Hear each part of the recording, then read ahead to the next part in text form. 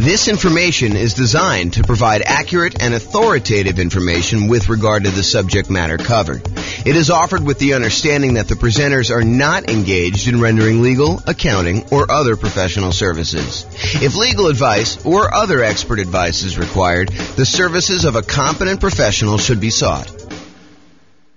Welcome to the Santa Rosa Real Estate Investing and Real Estate Financial Planning Podcast. Learn all about investing in real estate in Santa Rosa, California, with a combination of real estate financial planning and modeling with numbers specific to Santa Rosa, plus syndicated, more generalized recordings of live and pre-recorded real estate investing classes, not all of them specific to Santa Rosa. Be sure to stay tuned after the podcast for a message from our sponsors. Well, good evening and welcome everyone. I am James Orr, and tonight's presentation is BRRRR Real Estate Investing Strategy. And BRRRR stands for Buy, Rehab, Rent, Refinance, and Repeat. I always got to stop and think about that. So I'm going to jump right into the presentation. So this is part of a series that we're doing where we're digging into all of the different real estate investing strategies. So far, we've done the buy and hold real estate investing strategy, where we talked about buy and hold properties, short-term and vacation rentals. Then the next class, we did a whole series on the nomad strategy. Nomad strategy is buying a property, moving in as an owner-occupant, living there for a year, and then converting that property to a rental after living there for a year, sometimes a little bit more. But we do that because you can buy properties with little or nothing down, and you get a much better interest rate when you buy a property as an owner-occupant. So that one is the nomad strategy. We covered an entire class on that and all the variations, including nomad by proxy, nomad with house hacking, nomad to short-term rental or vacation rental, nomad with lease option exit, and the ultimate real estate agent retirement plan. And so all of those are covered in nomad. I'll reference some numbers tonight for that, but if you want to go watch the whole video on that, you should go watch that whole nomad series. Then we did another class on the house hacking real estate investing strategy. House hacking is where when you're living in a property, you're getting income from the property you're living in. The most common example is buying a duplex or a triplex or a fourplex, where you live in one of the units and then you rent out the other sides to be able to do that, or up and down, depending on how it's structured. And so house hacking is all about different ways to make money on a property that you are currently living in. And those what I would consider to be our primary strategies on this whole series that we're doing. Those are the ones that the majority of the classes we teach are going to be on, the majority of what's going to be on the podcast. But then in order to be a completionist, I added a whole bunch of secondary strategies. Tonight is one of the examples of that. So tonight we're going to cover the BRRRR strategy: buy, rehab, rent, refinance, and repeat. That's what BRRRR stands for. And we'll talk about how BRRRR works, what all the components of that are. And then we're going to do a class on quick turning, flipping properties. We'll do a class on creative financing, all the different owner financing subject to rent to own, lease option, lease purchase, and the ultimate strategy. We'll cover all those in there. Do a class on wholesaling and wholetailing, do a class on options and option auction, and then tax liens and tax deeds. And then to kind of round out the secondary strategies, we'll do a whole class on partnerships and syndications, which will include the three different roles as a partner: deal maker, or syndicator, the money partner, and the loan partner. And so those are kind of like bonus sessions. So it's considered kind of like a bonus session where we talk about those and compare them. And then a couple of things that I'm just not going to recover in any of the classes. I'm not going to do a class on real estate investment trust. You can go ahead and talk to your stockbroker about buying real estate investment trusts. And some topics that people often ask me about that I'm like, hey, James, why aren't you covering probate or short sales or foreclosures or pre-foreclosures? It's because they sort of are already included in the other strategies as we go through them. They're not like their own unique strategy. They're like ways to find deals in many cases. So that's why we're not going to cover those separately. But those are the classes we have. Each one of these will have its own separate, structured class like we've been doing here. So if you want to go back and watch those, you can, and reference them as needed.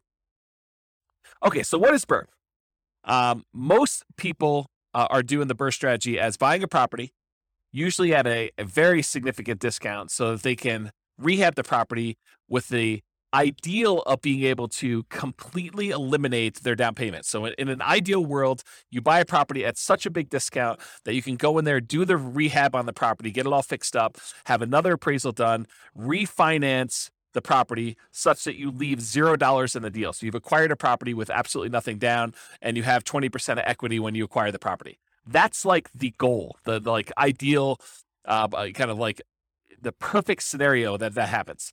Now, in reality, it rarely happens that way where you're able to get a deal where you have completely eliminated your down payment. It's much more likely for you to leave, 1, 2, 3, 4, 5, maybe 10% of the price of the property in the deal when you do that. So when you do your refinance, you're usually going to leave a little bit of money in the deal, unless you happen to find an exceptional deal, or the market changes and you're able to find these types of deals where you're able to do that. So that's what the BRRRR strategy is about. So when you typically buy the BRRRR properties, you have to be buying for significantly below the after repaired value, which we often call ARV, after repaired value.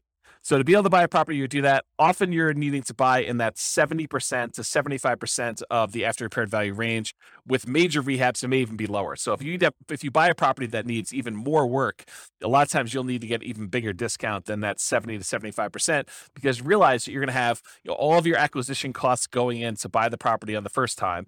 You're going to have holding costs while you're doing the rehab. You have your rehab costs, and then you've got your secondary, refinance costs of getting the secondary loan on that. So there's quite a bit of expense in getting the deal done. And a lot of times the loans, in order to do the first part of the property, when you do your first acquisition, it's usually some type of hard money loan in a lot of cases, not all the time. And those tend to be a little bit more expensive loans to begin with. So in order to buy these properties, you need to be able to get very significant discounts on them. There are two flavors of BRRRR that I kind of like to think about. And just so you know where I'm coming from, BRRRR used to be my primary strategy. So a long time ago, when I first started getting involved in real estate investing, this was the strategy I went to first. And I used the strategy for a long time until I switched to other strategies, but primarily buy and hold and a little bit of nomading is primarily what I've been focused on lately. So the two flavors of BRRRR, though, cash purchase and then refinance. So a lot of times you'll go in there with all cash, you'll buy the property. Sometimes it's your own cash, sometimes it's a partner's cash, sometimes you're borrowing money against another property you own. So it's a quasi form of cash, but you're buying the property for cash, and then eventually, once you're done with all the rehab, you're refinancing the property and pulling all your cash back out. Another flavor of BRRRR is where you finance the purchase to begin with, and then you do a refinance in order to get your original loan paid off, and you leave very little money in the deal at that point. And remember, for number two, the one where we do the finance purchase, you'll be financing the property twice. So remember to account for 2 closing costs and 2 financing costs in order to get that loan. So you'll have to do the holding costs while you're rehabbing it, which is often a little bit more expensive. And then you'll do the financing and closing costs on that second kind of permanent loan that you're going to do for, in a lot of cases, 30-year fixed rate financing in order to have that property long-term as a rental. All right, so I'm going to use the same format we've been using for some of the previous classes where we talked about, all the different characteristics or way to kind of inspect a real estate investing strategy. And you'll notice me talking about some things, and you're like, but James, what about this really unusual example where I do this thing and I do this thing and it works out this way? Sure, there's lots of exceptions to what I'm saying. So I've tried to categorize all the different real estate investing strategies, but I'm sure I missed some, kind of like less common or less frequently used, which may be the most common thing for you, right? That's the hard thing for me, is that you may say, well, I always do it this way. And so for you, it seems super, super common. But having seen these for a long time and done a bunch myself, this is what I think is the most common. And of course, there may be exceptions to that. I think of all the different strategies, BRRRR may be one of those ones where this is especially true, where there are so many different exceptions to BRRRR. There's so many different ways to kind of break this out and slice it up and make it happen that you're bound to find a lot of different exceptions with BRRRR, more so than I think in a lot of the other strategies where I tend to cover a lot more comprehensively what's going on. And remember, this is not one of our primary strategies. This is one of our secondary strategies that we're sort of covering just to be completionists, but this isn't really our primary strategy. It's not our primary teaching mechanism for these episodes for the podcast and recordings. Okay, so another warning, just because you don't think there's a chance that X can happen doesn't mean it won't happen.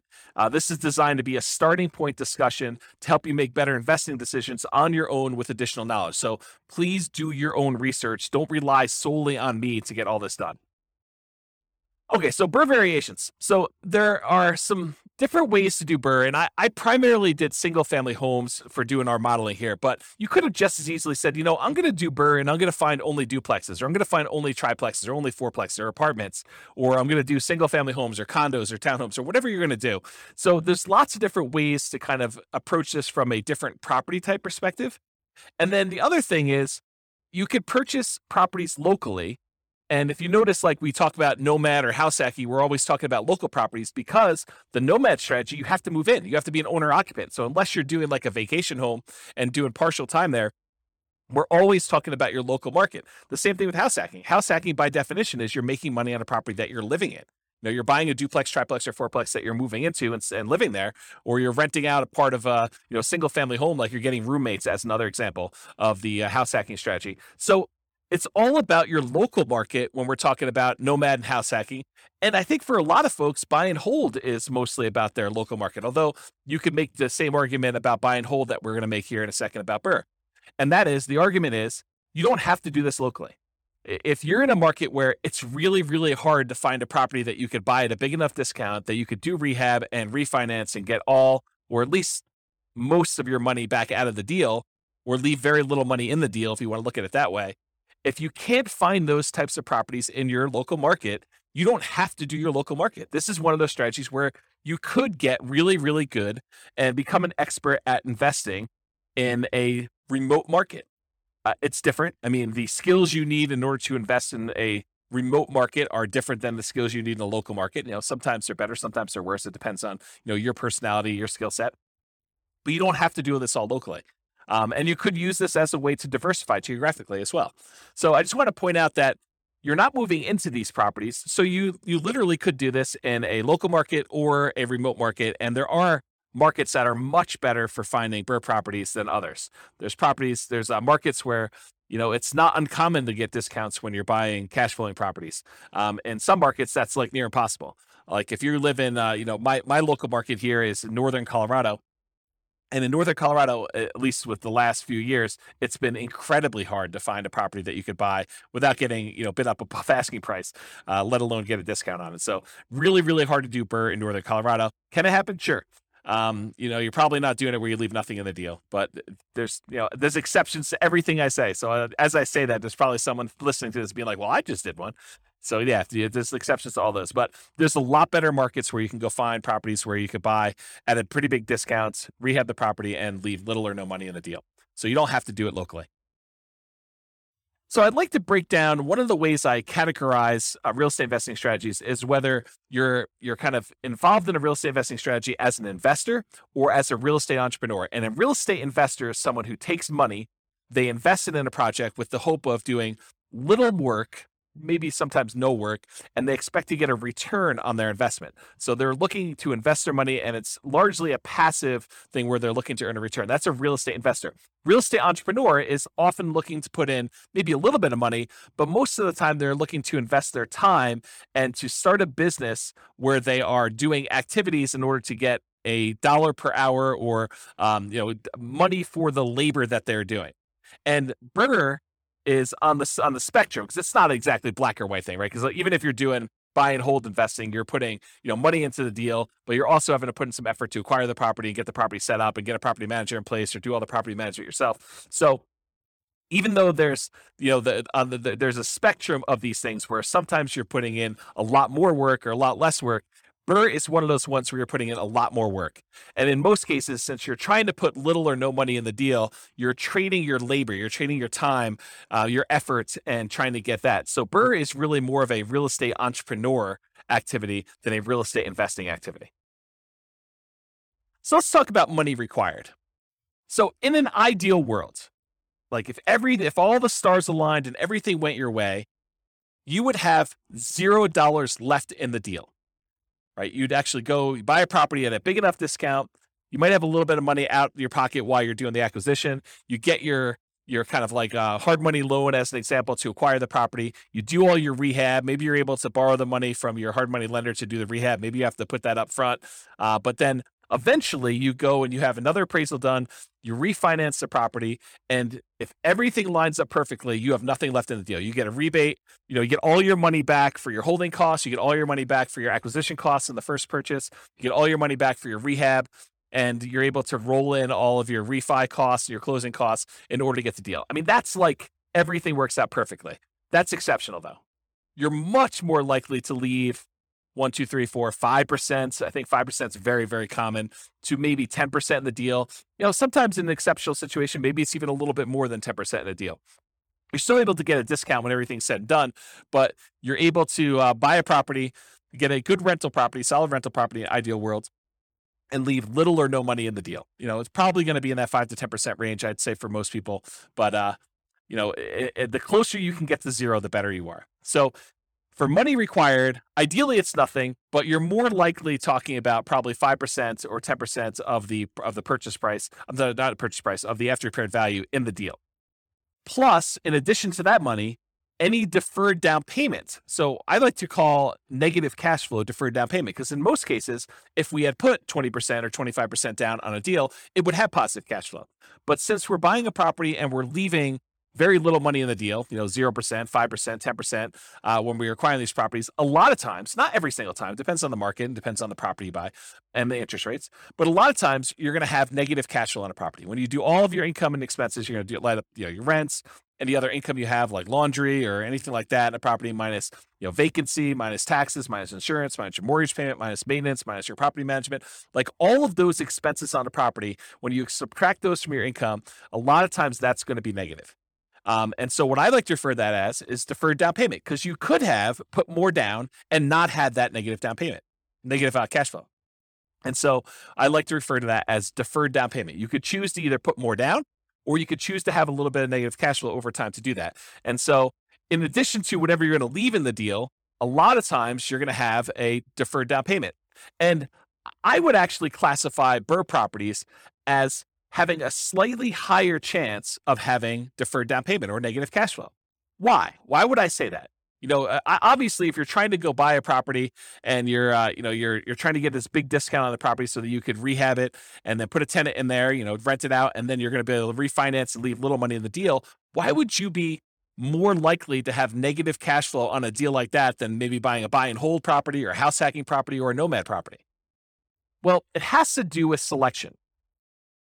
It is true that you can find a deal where you're able to get this huge discount and it also happens to be an ideal cash flowing rental property.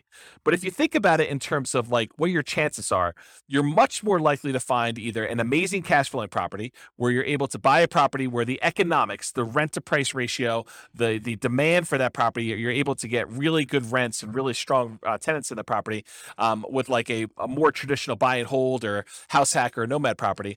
It's unlikely or less likely for you to be able to go find a property that you could buy at this big enough discount that you could do the rehab and be able to pull all your money out. And that also happens to be an amazing rental property. Can it happen where you got both of them? Absolutely. But I think you're more likely to either find one or the other. And I will also tell you, it seems to me that a lot of investors, they tend to focus more on can they acquire this with little or no down than they do on whether or not it's going to make a really good property for their portfolio. If you are just doing buy and hold, you're much more selective in the properties that you acquire. You're really focused in on that cash flow. So you tend to buy these properties that have really good cash flow, long-term rental or short-term rental economics. When you're doing the BRRRR strategy, a lot of times you're so caught up in this idea of being able to buy a property where you have little or no money down the deal that you're like, oh, it's secondary that this thing is not going to cash flow as well. And so that's why I'm saying it's slightly more common for you to have deferred down payment, aka negative cash flow, when you do a BRRRR deal than when you go and do traditional buy and hold, house hacking, or nomad. Now, it sure helps that you buy the property at a big discount, because getting a discount really improves your cash flow. I mean, you're only financing that one portion of the deal. Although if you're doing a traditional buy and hold and you're leaving nothing in the deal and you got 20% of equity in the property, it's the same starting position that you have when you have a BRRRR property that you're doing 20% left in the deal, then you do 20% left in the deal for a buy and hold in most cases. But there are some downsides of doing BRRRR in that a lot of times the financing you get when you do your refinance is at a little higher, slightly higher interest rate than you'd get if you did your traditional buy and hold up front. Not always. I think that there are some loan programs where you can get very, very close, or sometimes you can do just as good. But I think there are some advantages historically to buying buy and hold properties where you get 20% down, you're acquiring the property that way. Okay, let me make sure I covered all my notes here. So I talked about finding properties that you can get at a discount, and the ideal rents are less common. Buying at a discount means that it helps with cash flow. Interest rates on the refi loans can be higher. than purchase money mortgages. And with buy and hold, house hacking, nomad, you can often be more selective and find better cash flow deals because that's what you're focusing on.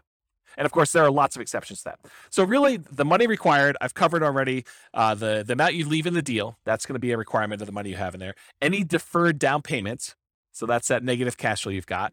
And then, of course, you need reserves. It would be stupid for you to go buy a property and try to do it with no reserves. So is this really a strategy you can do with $0? I don't think so. I mean, even if you could find a property that you have nothing in, so that would be $0 that you're leaving in the deal. Maybe you have a property where you have no negative cash flow, but even with both those, you need to have reserves. And so I think at a minimum, you're going to want to have 6 months of reserves on a property that you're acquiring as a rental. So no matter even if you can find a deal where you're able to leave nothing in the deal, and you can get a property where you don't have any deferred down payment or negative cash flow, you're still going to need reserves. And so this is really not a true nothing down, no money required strategy. It could be nothing down in that you really don't need any money for the down payments because you're able to get, a deal where you have no money left in the deal. But for the most part, you'll still have the need for reserves. Okay, so credit required. It is true. Often you can get a hard money loan for the initial purchase before you do the refinance. And a lot of those are, asset-based loans where they're really looking at the property primarily in order to do the loan itself. Although I think a lot of hard money lenders are still looking at the individual borrower for those. It's possible you could find one that's exceptional and that doesn't look at that. But over time, I think that the majority of hard money lenders are still looking at the individual for doing the loan there. So you can get a loan where you can get the initial purchase money oftentimes with little credit required. But when you go to do that cash out refinance, most of those loans are going to be ones where you need to have a good credit score. And typical credit score needed for a lot of these conventional loans is about 640 credit score. Now, there are exceptions for more unusual loan products. These tend to be adjustable rate mortgages or at higher rates, and better credit often gets you a better interest rate in general.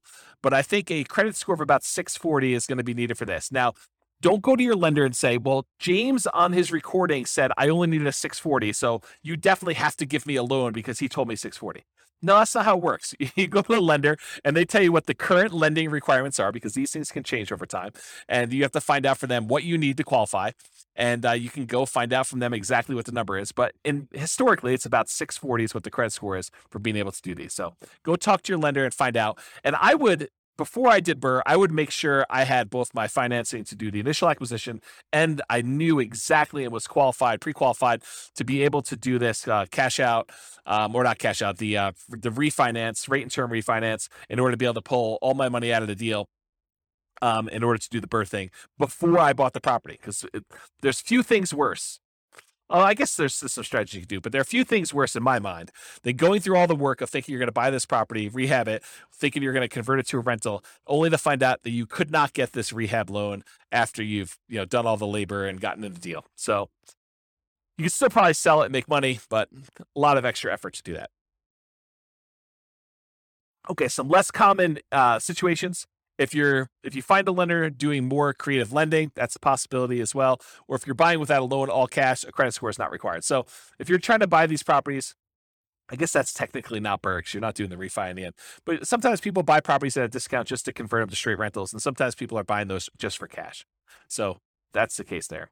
But that really wouldn't be BRRRR because BRRRR involves the refi. All right, so what are the skills required in order to do the BRRRR strategy?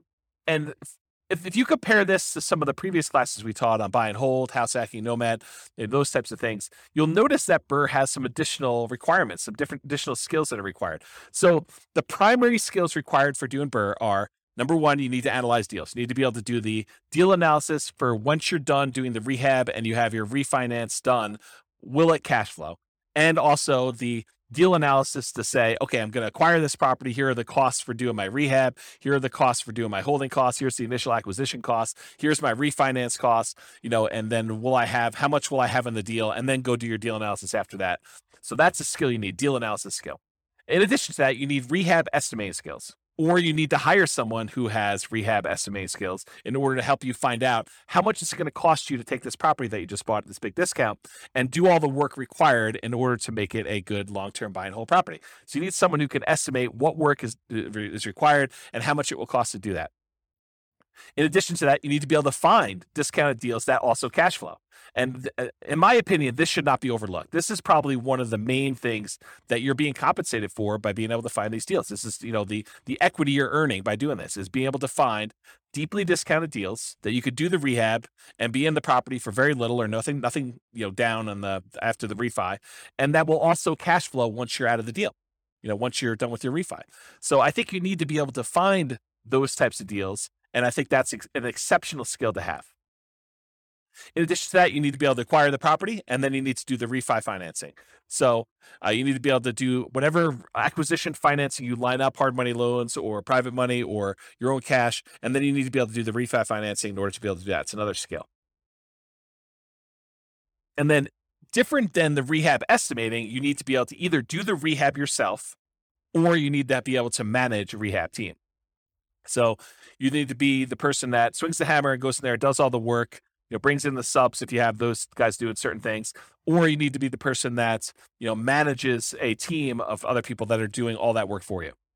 And then in addition to that, once you convert the property to a long-term rental, you need all the traditional skills of property management. And again, that's either you doing the property management yourself directly or you hiring a professional property manager, and then you need the skills of being able to manage the manager. So I have a note here, skills of property management can vary depending on whether you're managing long-term rentals yourself, hiring a property manager, or doing short-term rentals. So 3 different types of management skills depending on which way you're going. And the skills of rehab can vary depending on whether you're doing it yourself, managing contractors, or managing a general contractor. So realize that the skills that you require, in my opinion, are much more involved than buy and hold, house hacking, or nomad. I think this is a much more active, much more real estate entrepreneurial activity, and it requires more skills and higher levels of skill than a lot of the other strategies would. All right, so Shane Paris, Farnham Street, I finally went and looked up his name. I had forgotten his name for the last 3 presentations and kept forgetting to look it up.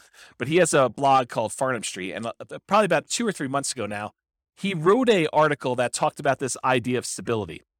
And the way he described it wasn't real estate specific. It was this idea of, having something that's stable where if you don't do anything to it, it'll be fine. It'll kind of just keep, operating on its own. It's not going to hurt you if you don't pay attention to it and you kind of abandon it in some ways. But a active stability kind of item is something that if you don't do something with it, it will hurt you. And so I was thinking about this in terms of real estate and real estate investing specifically. And I was thinking, real estate is actively stable in general.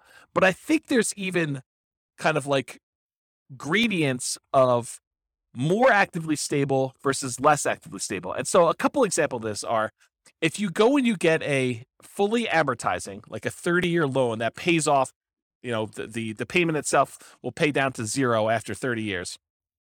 That's an amortizing loan. The loan actually will pay itself off over that lifespan of 30 years versus a interest only or a balloon loan that you pay on it for 5 years, 10 years, 15 years, 20 years. And at the end of that period of time, there is a lump sum that is due at the end of it. Well, an amortizing loan is more stable. It's still actively stable, so you have to be actively involved, but it's more stable than a balloon type mortgage on there. Or doing buy and hold is less actively stable than a flipping properties or lease option or the BRRRR strategy. And so BRRRR, in my opinion, is very actively stable. It is one of those things where you have to be actively managing, especially in the beginning. Once you convert it to a long-term rental, it becomes less active.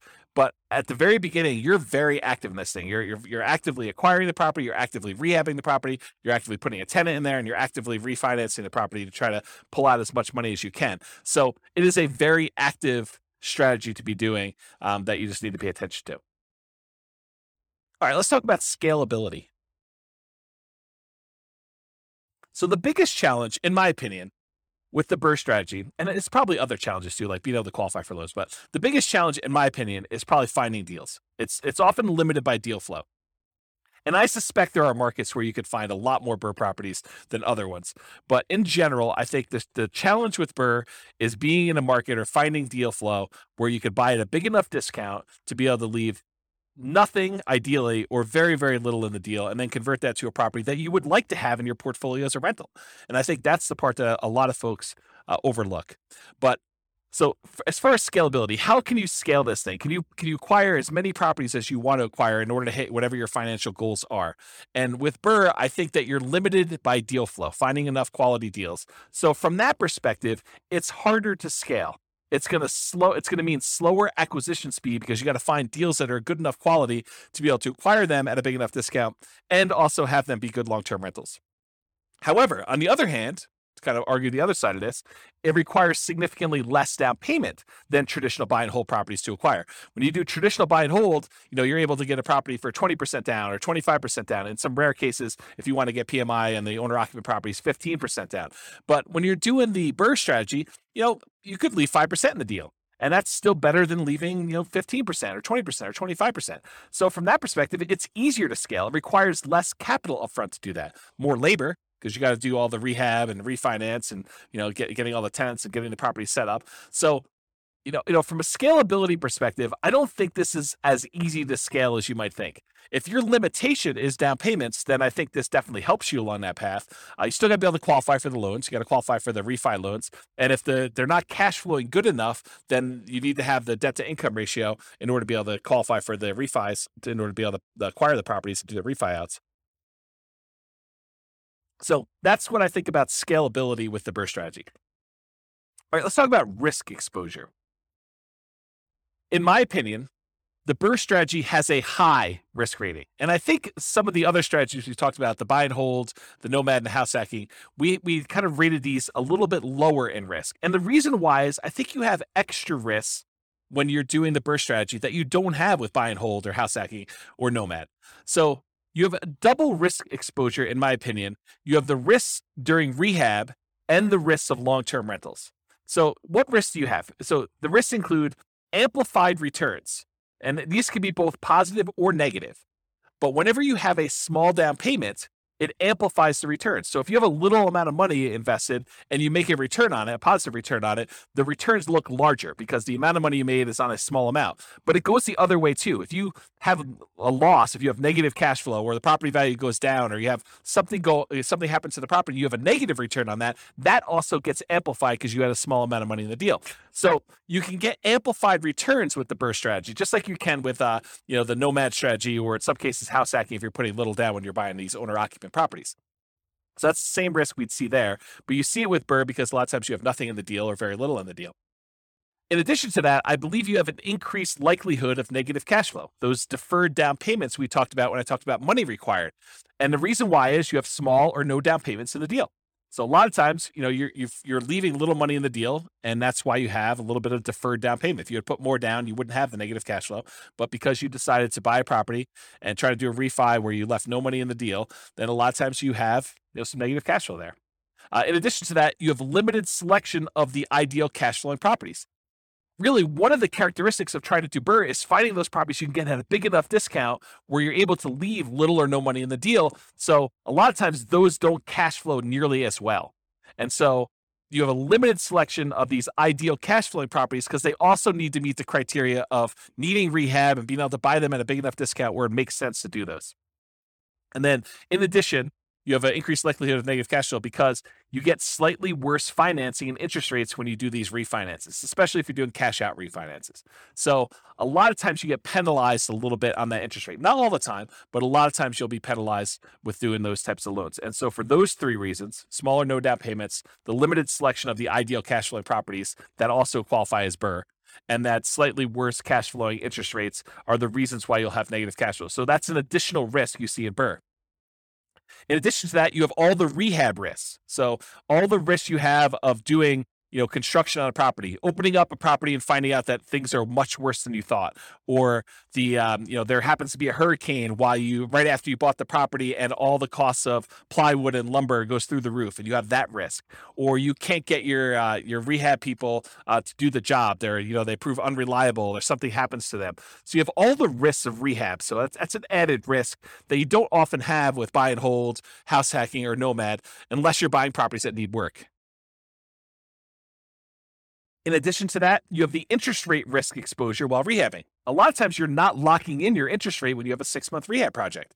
If you have a 3-month rehab project, a lot of times you're floating that interest rate. And, if you caught it, just like we did here the last few months where we saw the interest rates rise very dramatically over a very short period of time, you may have thought your cash flowing property was going to be cash flowing at X. And now it's cash flowing much worse than X because the interest rates rose by, 2 points in 2 months.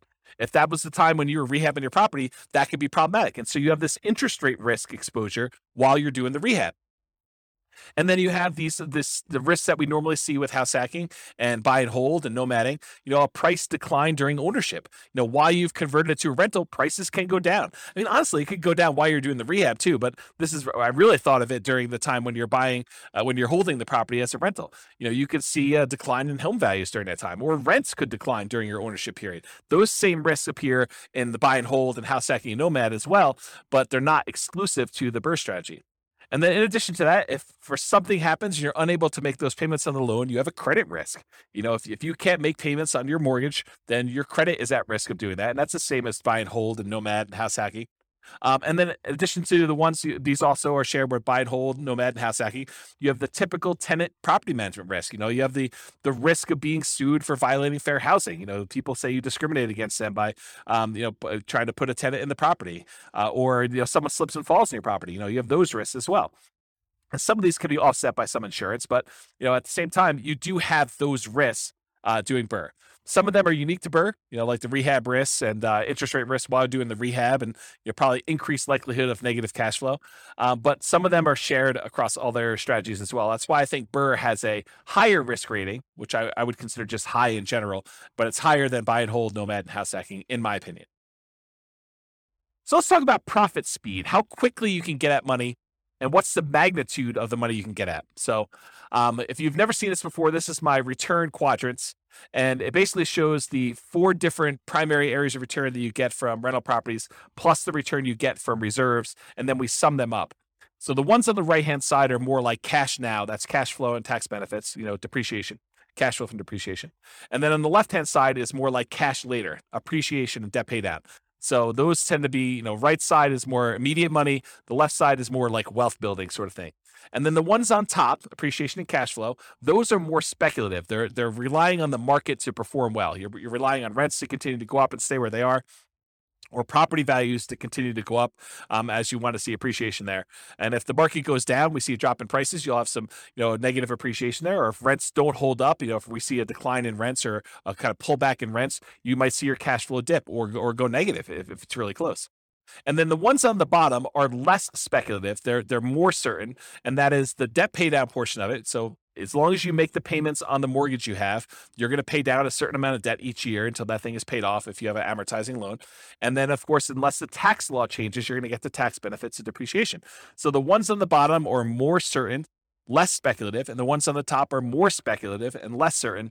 And then I already went over the left and right ones. So in terms of BRRRR, you typically start seeing a profit within 6 months. Usually it's after you do your rehab and you get your tenant in the property and you're able to start getting some cash flow on it. That tends to be when you see it, your profits start coming in.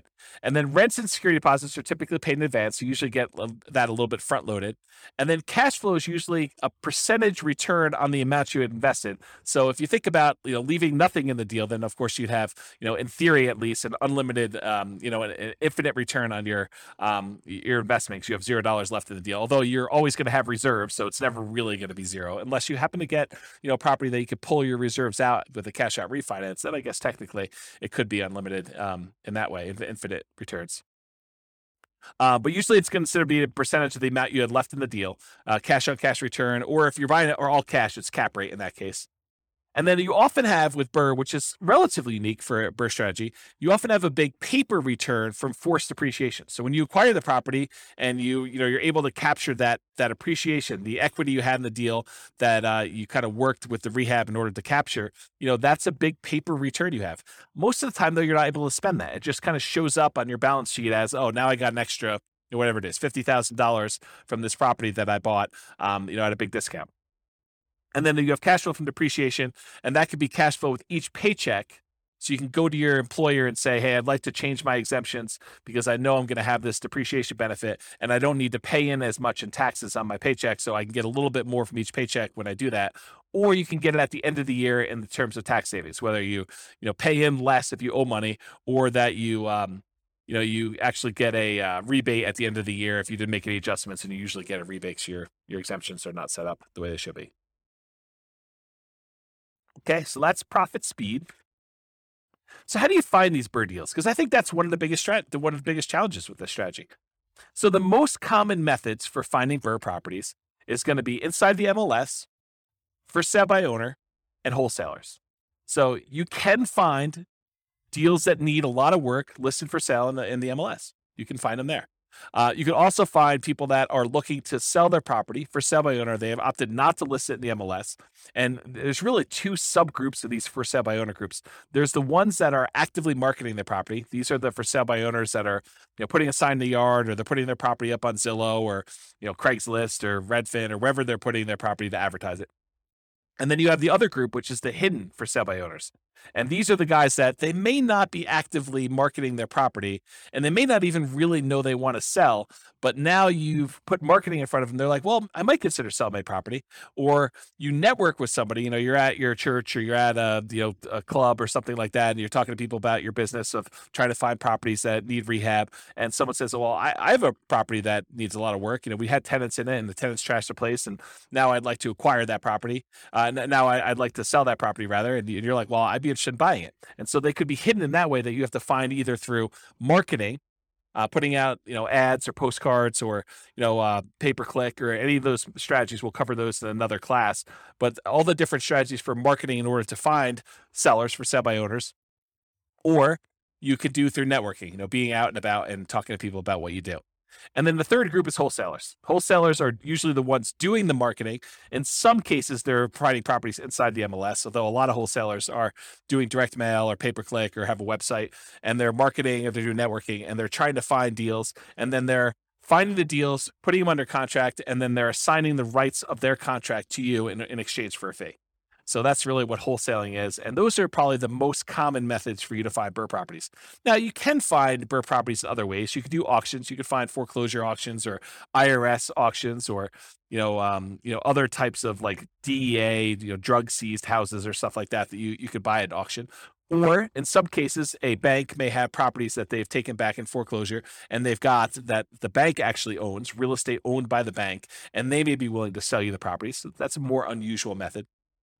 Or maybe you go and you find a property where the seller hasn't been paying their taxes, and you're able to buy a tax lien on the property. And after waiting a while, the seller opts, or the owner of the property opts not to pay their taxes, and you're able to foreclose on the property with your tax lien, and you're able to acquire property that way. So another more unusual strategy, I'd say highly unusual to do a strategy that way in most cases, but those are other ways for you to find the BRRRR type deals.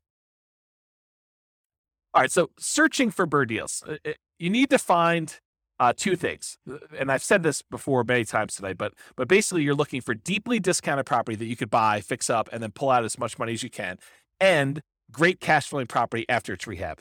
And in my opinion, most investors are going to let the second criteria, where they are most concerned about the cash flowing property, they're going to let that one slip, because they believe, hey, if I could just get a great deal with nothing down, that's worth it for me. And yeah, it's not the best property for cash flow, but that's okay, because I'm able to buy this property with very little in the deal, and that's more important to me. Depending on what you're trying to accomplish, that may not be the best strategy, and we could show numbers for that probably in another class, but that may be short-sighted. But I think that's the truth, that most people are going to be much more concerned with being able to find the property that they could buy with very little money in the deal or no money in the deal, and that's going to be the most important criteria. So you need to be able to find those two things, both a deeply discounted property and one that has great cash flow. And you're typically searching for all the fixer-upper type terms in the MLS, or through wholesalers or stuff like that. So terms like handyman special, or fixer, or fix, or TLC, or needs work, or mold, or asbestos, or damage, or fire, or smoke, or water damage, like all of the terms that you look for something that needs repairs on property. So, when you're setting up your search, you're asking your real estate agent to help you find these types of deals, make sure you get those search terms added so that you can find potential deals to do that. And, you're going to find weird ones, right? Like, you do a search for the term smoke as an example, and they're going to say, smoked glass windows in this room or something like that. And that's not really what you're looking at, but you'll get some false positives. You still need to manually sift and sort and go through those and make sure that the numbers work and that the property really makes sense. So better to have false positives than to miss the property completely, in my opinion, when you're looking for these deals. So how do you analyze these deals? Well, doing the BRRRR part, the like fix up part, the rehab section of it, you'll want to use your own rehab spreadsheet. I probably will provide one of those at some point, but I don't have one ready for you. But for the actual rental part of it, the world's greatest real estate deal analysis spreadsheet is ideal for doing the rental part. So you have to do the property after you do your refinance. You'll do a kind of like put down how much you have in the deal and what your rent is on the property and all the other expenses of it. And you could do that. You can get a copy of the spreadsheet at realestatefinancialplanner.com/spreadsheet. And it is, I call it the world's greatest real estate deal analysis spreadsheet because it's awesome for doing rental property analysis as to whether or not you should buy and hold a property. And then for the other part of it, for the acquisition, the rehab, and then doing the refinance part of it, you'll want to do that analysis separately to make sure that those numbers work using a different spreadsheet. All right, so what market conditions are good for somebody who is trying to buy BRRRR properties? Well, obviously you need markets where you can buy properties that need work at a discount. If you can't do that, it's hard to do the BRRRR strategy without buying properties at a discount. So that's like the number one criteria. But ideally, otherwise, you need markets with good cash flow and markets with strong appreciation and rent appreciation. You want to be buying in a market where you're going to get some good appreciation and in markets where you're going to get some good rent appreciation and cash flow is going to improve over time. It's challenging to do the BRRRR strategy in markets with significant negative cash flow with reasonable down payments. A property that even if you put 20% down, it wouldn't have good cash flow. Or markets with no or negative appreciation and rent appreciation. So, properties that they're the same price they were 10 years ago, or properties where rents are going down because the population is declining and you have a surplus of inventory and low demand. Those are hard markets to do this strategy in. And I think in some markets, not all markets, but in some markets, the way you're able to find properties that need a lot of work and you're able to buy at a big discount is because demand is a little bit softer in those. When we see in really, really hot markets, even the properties that need a lot of work were getting bid up and going for much closer to retail, where there wasn't nearly as much room to be able to buy these properties at a big enough discount to be able to do the refinance out and leave very little in the deal. And remember, it doesn't have to be your local market. You can do this remotely, specifically with BRRRR. So accessibility or availability. So these can be some of the hardest deals to find. It's not like you're just trying to find a property that you could buy at a big discount, do rehab on, and then sell it, make a profit. Those are easier, right? Because you don't have to find a property where you can do that. And after you're done doing that, it's going to have amazing cash flow. That's part of the challenge. It needs to be both a deeply discounted deal where you can go in, do rehab, and pull as much money as you can out of the property so that you leave as little in the deal as you can. And then once you do that, it has to also cash flow like crazy. So these can be some of the hardest deals to find, in my opinion. They must be both that fixer-upper and good cash flowing rentals. And some markets are much easier than others. So you can invest in remote markets to find these deals. So as far as being able to have accessibility and availability, this is a hard one. It's not like nomading where, a lot of properties would look at nomading and now we're being selected based on a whole different level of criteria. These are like, there's not that many that come along. And so this could be your limiting factor. So can you use your retirement account to do BRRRR strategies? Yeah, you can use your retirement account to invest in BRRRR strategies with a self-directed retirement account because you're not moving into the property. You're not living in the property. You will be limited in the amount of rehab that you could do directly if you're using your own retirement account, because I don't think you're supposed to be doing the labor on your properties that you're doing that. There may be some exceptions with some types of self-directed retirement accounts, but in general, you're not supposed to be doing the labor yourself. So you could be limited in what you could do with that. And it may also change the financing you use. A lot of these self-directed retirement accounts, self-directed 401k, self-directed IRA accounts, they require a much larger down payment or loan to value when you do your refi on the loan. And so you may not be thinking about, 80% 80% loan to value, you may be thinking more like 65% loan to value, which makes it much, much harder for you to be able to acquire properties at those ratios and leave very little in the deal. So now we're going to talk about the quantitative analysis. Up to this point, we've talked primarily about the qualitative analysis, like the qualities of doing the BRRRR strategy, like accessibility and scalability and risk and down payments required. Now we're going to really dive into numbers. And so I will start off. I hope it is my sincere hope that I have not been discouraging to you about doing the BRRRR strategy, because it is a lot of effort and a lot of work to find deals that are amazing. But when it works, it is absolutely amazing. Like, this was my primary strategy. This is the strategy I started with. And when you can find these deals and you can acquire properties and leave very little in the deal or nothing in the deal, and they cash flow, it's awesome. I mean, just absolutely amazing. So it's worth the effort if you're willing to put in the effort to try to find these. If I had to start over again and do this from the beginning, I'm not sure this would be my only strategy. I probably would do this. I try to find as many of these as I could, unless I found a honeypot where I could get an unlimited number. I probably would be doing other strategies in parallel at the same time, trying to justify or trying to speed along the process by doing more than one strategy at the same time. But here you go. So for the quantitative analysis, when BRRRR works, it can be amazing.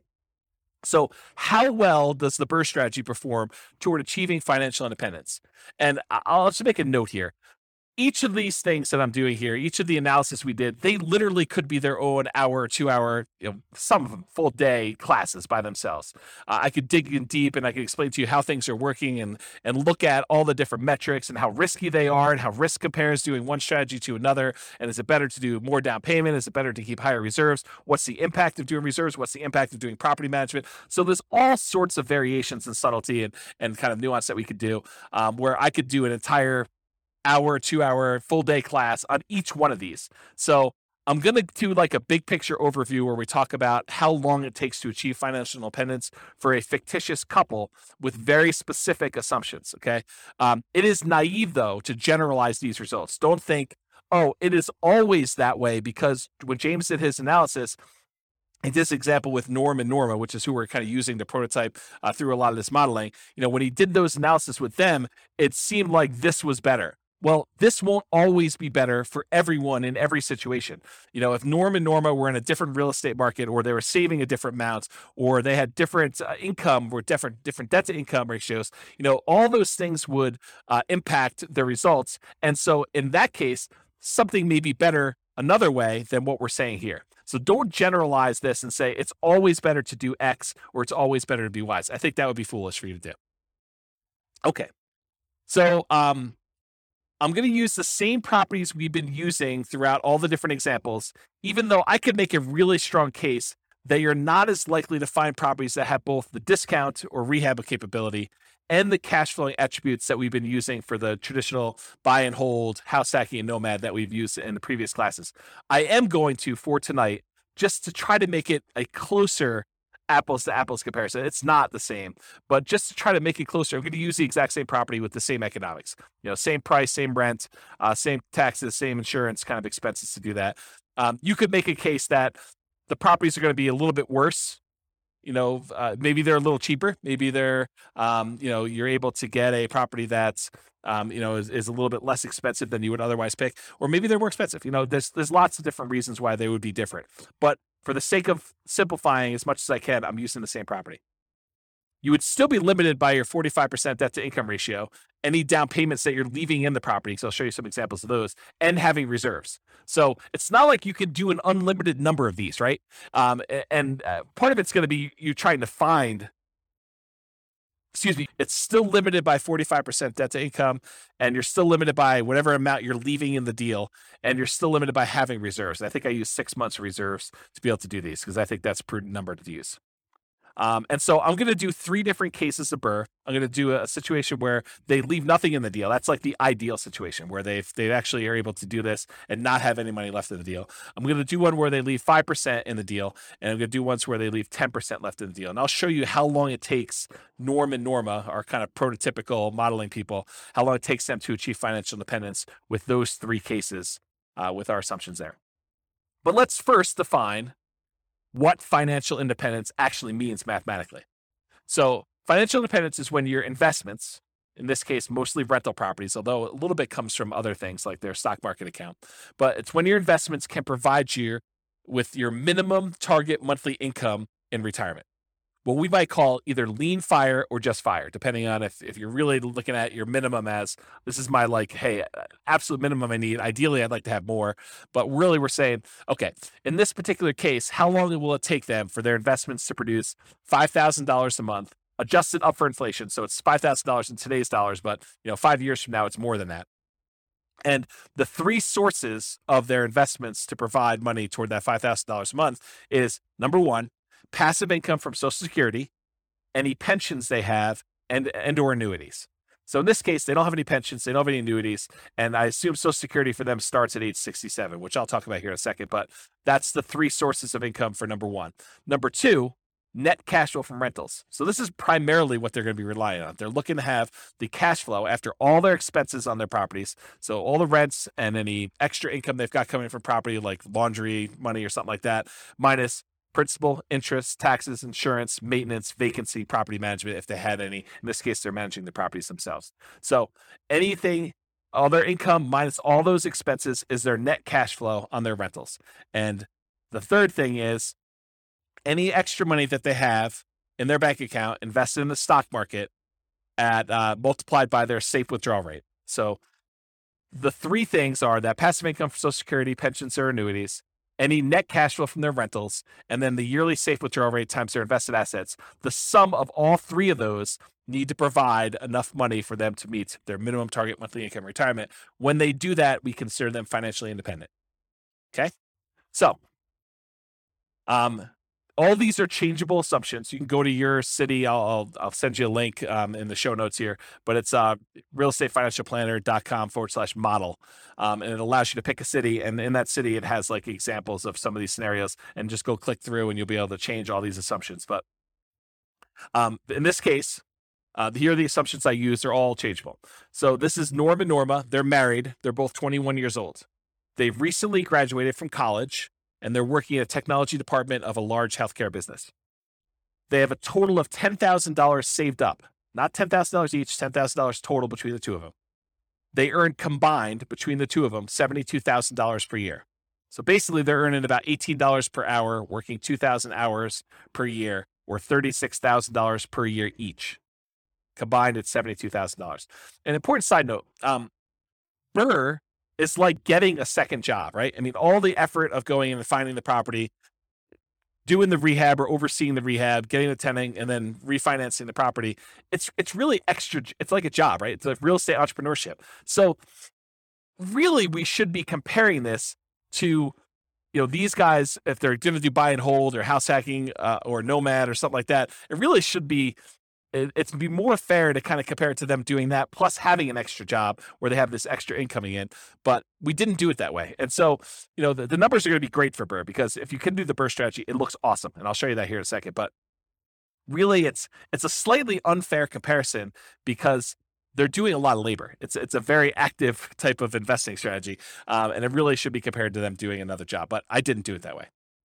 They are saving about $1,000 per month before they buy any houses. And in the case of BRRRR, they're not buying any owner-occupant properties. They're continuing to rent while they do the BRRRR strategy to acquire rentals. They're obsessed about achieving financial independence so that they can retire early. They want to do FIRE. They want to find their best path to financial independence together. And best doesn't always mean fastest. Sometimes it's fast, but less risk. So we'll talk about that in another class. We won't have time to talk about it tonight. They're both going to take Social Security at age 67. So at age 67, Social Security does kick in. And Social Security is estimated based on them working until age 67, which if they achieve financial independence, they technically stop working in my modeling. So the modeling is a little bit less conservative in that way. But honestly, if they achieve financial independence before they're 67, it really doesn't matter that Social Security kicked in. It just kind of boosts them. But they already achieved financial independence if they did that. And if they hadn't by then it really is legit that they worked till 67 anyway. So it's good in that way. Although you could claim that my modeling is the tiniest bit sloppy, and that I just assume that the amount they're getting from Social Security is based on them working till 67, when if they stop working earlier, it's technically not. Okay, I'm also going to be using the interest rates that I had in the handout for loan type mortgage insurance comparisons. I'll put a link to that in the show notes as well.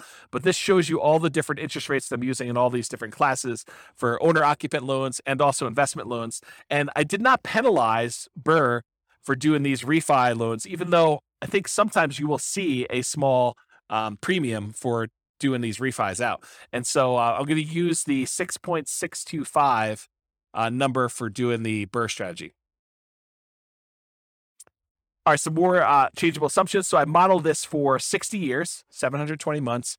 We assume their tax rate, their effective income tax rate for calculating the cash flow from depreciation is 17.85%. We assume it's a 3% inflation rate. That's the long-term average. The Fed's target rate is 2%. I happen to be recording this in a time of really high inflation, and so the numbers seem really, really low. But over a very long period of time, that's a good number to use, 3%. We're using that 6.625% mortgage interest rate. It's 20% equity rate and term refi. So we're using the number as if they're doing a rate and term refi with 20% equity. I'm using a best case with no penalty to the rate. For their safe withdrawal rate, we assume that they have a 4% yearly safe withdrawal rate. If you want to go read up on the Trinity study or 4% safe withdrawal rate, you can go read about that online. And then we assume that they need $5,000 in target monthly income retirement in today's dollars to do that. Ideally, their ideal number is $10,000 a month, although we're not using that in tonight's presentation at all. Okay. All right, so let's talk a little bit about the property. So the property assumptions, and these are all changeable as well. It's a $375,000 property, and it goes up at a rate of 3% per year. So the property values are going up at the same rate as inflation. They're going to do either leaving nothing in the deal, having 20% equity, leaving 5% in the deal, having about 15% equity, leaving 10% in the deal, and then they're going to do that rate and term refinance. So those are the three options we're going to run, whether they are able to leave nothing in there, leave 5% in there, or leave 10% in there. The closing and the refinance costs are already included. I'm not adding any extra ones. So we're assuming that in order to do this, those numbers are already included in their rate and term refi. So that's another reason why you could say these numbers are 5%, 10%, because I've assumed that those include all the acquisition costs in the first one, all of the acquisition costs or the refinance costs, rather, on the second one, on second loan. Assuming no seller concessions, so they're buying at a big discount. They're not able to get the seller to contribute toward their closing costs. The interest rate, again, 6.625 for that 20% down. There's no PMI. They're doing a 30-year, 360-month mortgage. Rent on the property is $2,600 per month, and it increases at a rate of 3% per year. This is the same we used for selecting an optimal buy and hold property or house hacking or nomading. So I think in a lot of cases, the BRRRR strategy would be slightly handicapped. It would be slightly worse price to cash flow economics, as you would when you had a wide selection. You could pick anything you want, just concerned about maximizing cash flow. 3% of the monthly income is assumed vacancy rate, which some people would argue, hey, that's really low. Well, I'm assuming that they're starting 60 to 90 days early before the property is vacant to be able to get a tenant.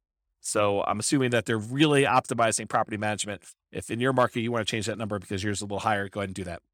But really, when you think about it, the rent you get on a property helps determine what the vacancy rate is, right? If you drop rent, vacancy should go down. If you're trying to push rent, then vacancy should go up. It's kind of like a flexible number there that you have somewhat control over. 10% of the monthly income is assumed maintenance rate. So we're using 10% of that $2,600 a month to set aside each month for maintenance on the property. We're using 0.75% of the value of the property each year for property taxes. So at $375,000, it's about $2,800 per year in property taxes on the property. And that, as the property value goes up, the taxes on it go up as well.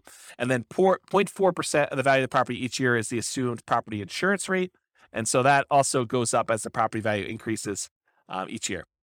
And then this is a residential property, and 15% of the purchase price is considered the value of the land when doing our depreciation recapture, our depreciation calculation for cash flow from depreciation for the tax benefits.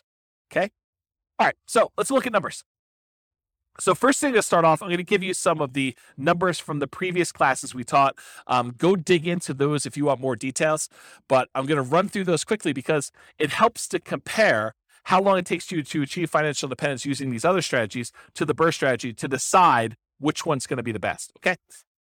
So for in the buy and hold class, we talked about what if Norm and Norma don't buy any rental properties at all? They basically take all of their money and they invest 100% in the stock market. They don't even buy a property to live in. They continue renting, and so they're investing $1,000 a month in the stock market. They can retire after 40.17 years, or about month 482.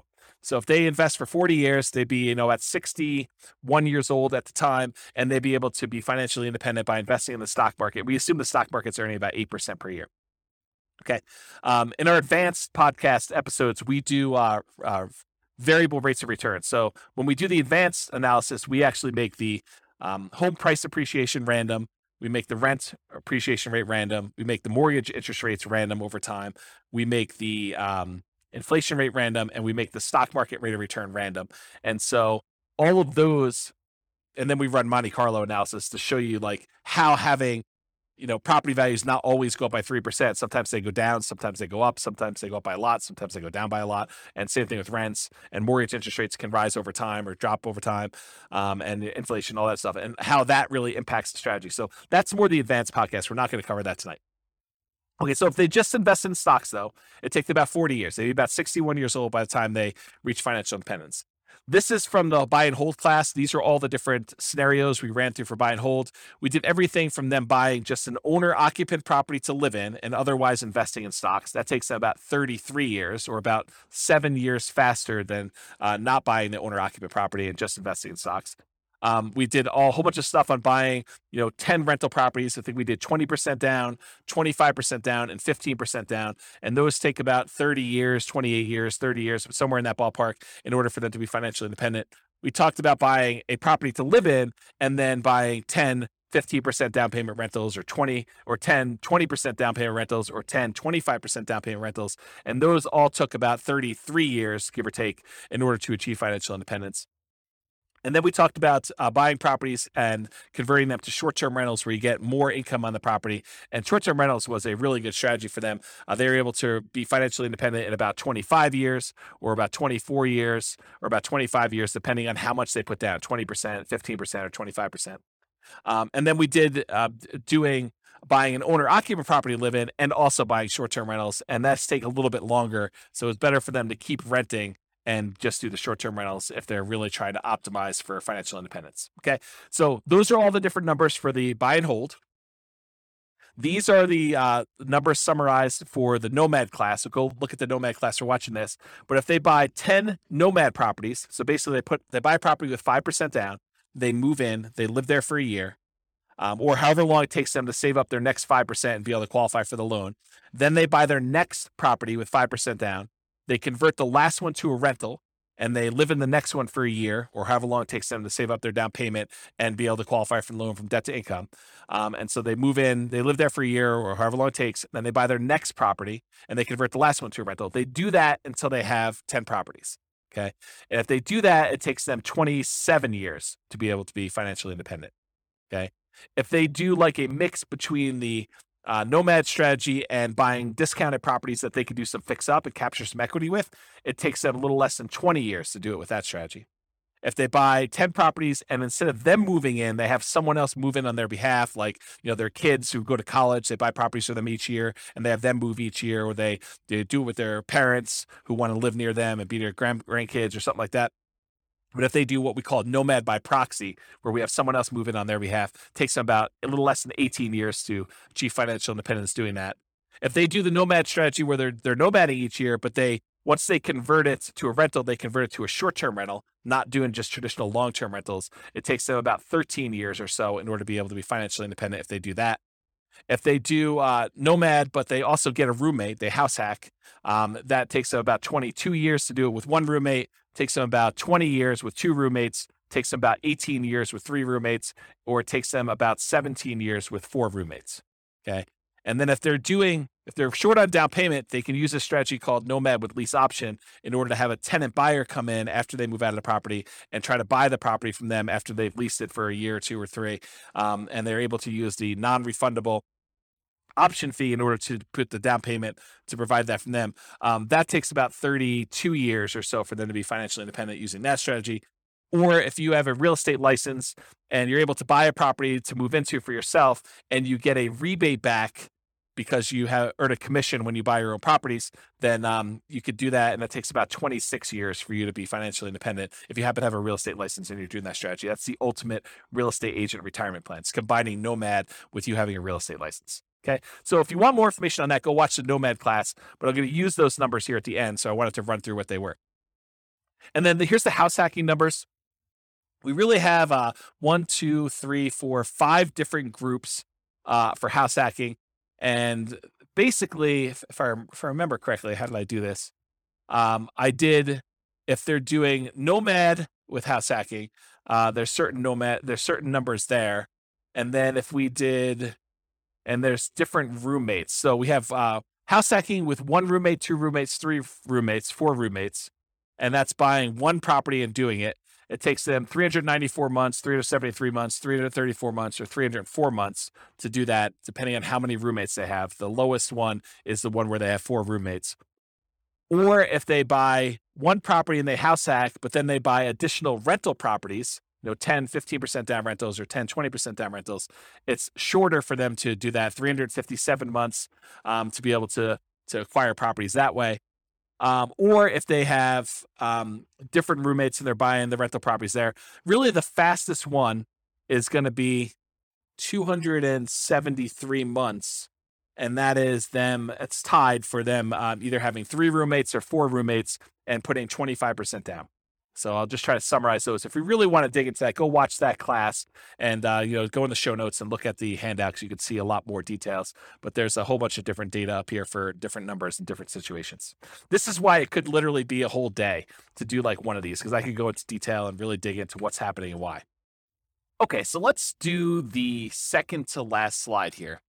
And this one shows a combination of all of the different time to achieve financial independence from all the different classes that we've done so far. So on the left-hand side here, if you're looking at the handouts or you happen to be watching the video, on the left-hand side are all the buy and hold strategies. Those are kind of highlighted in this green area. Then there's another section of a variety of Nomad strategies. Then there's a section highlighted in orange that show you all the Nomad with house hacking strategies. Then there's a couple extra Nomad type strategies. And then there's a red box, which is the BRRRR strategy, which I'm going to get to here in a second. And then all here on the right-hand side are the rest of the house hacking varieties that we covered in the house hacking class. So jumping right into the number for BRRRR, if you do the BRRRR strategy and you do the one where you leave nothing in the deal, then it takes you 11.7 years, about 141 months to achieve your minimum target monthly income in retirement. So achieving financial independence that way. And by you, I mean Norm and Norma with their very specific set of assumptions. If they leave 5% in the deal, they do a BRRRR strategy, they do the buy, they do all the rehab, they rent it out, they do a refinance, and they leave 5% in the deal, it takes them about 16.92 years, 203 months. It's hidden behind the thing on the slide deck, so it's hard for me to read. But it's 203 months is how long it takes to do that.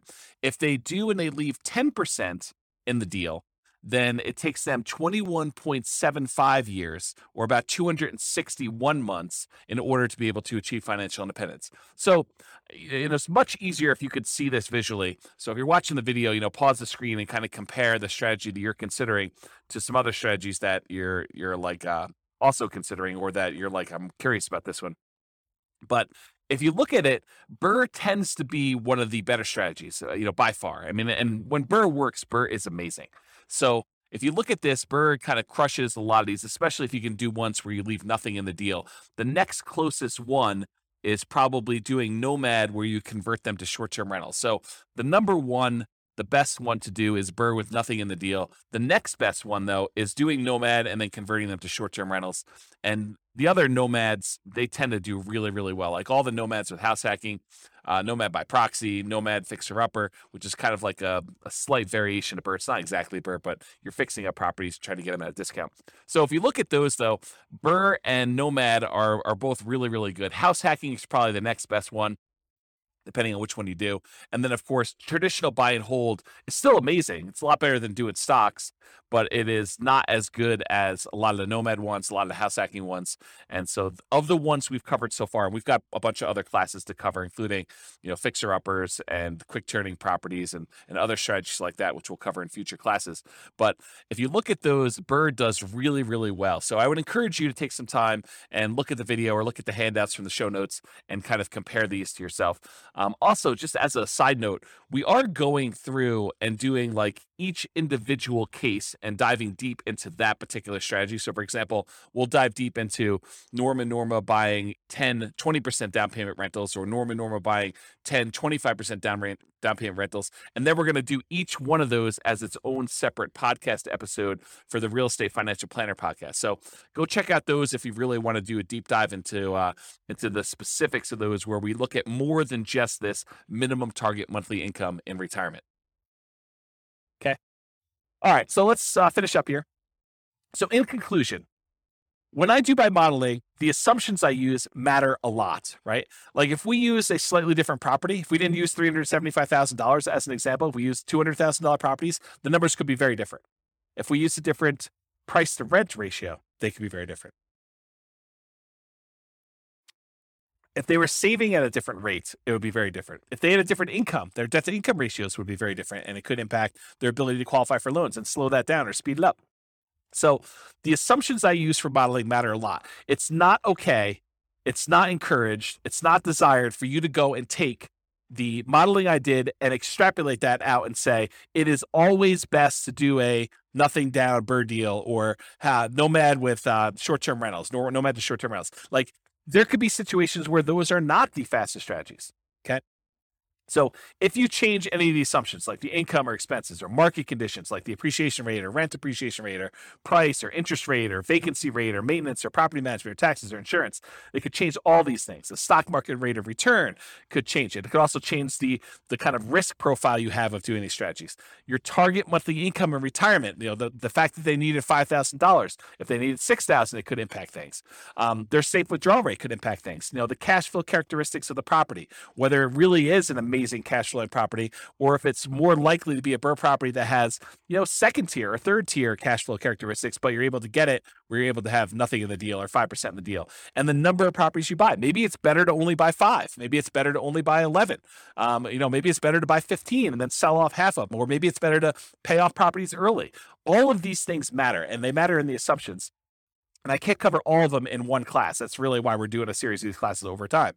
So the strategies that work best in your market or that market for Norma may differ from yours and vice versa. So you can't just automatically assume that. You really need to go plug in your own numbers and do some math for your own specific situation. And you can do that at the realestateFinancialPlanner.com/model. Just pick your city, and it's kind of like a starting point with a lot of the assumptions. But any of the assumptions we use are changeable.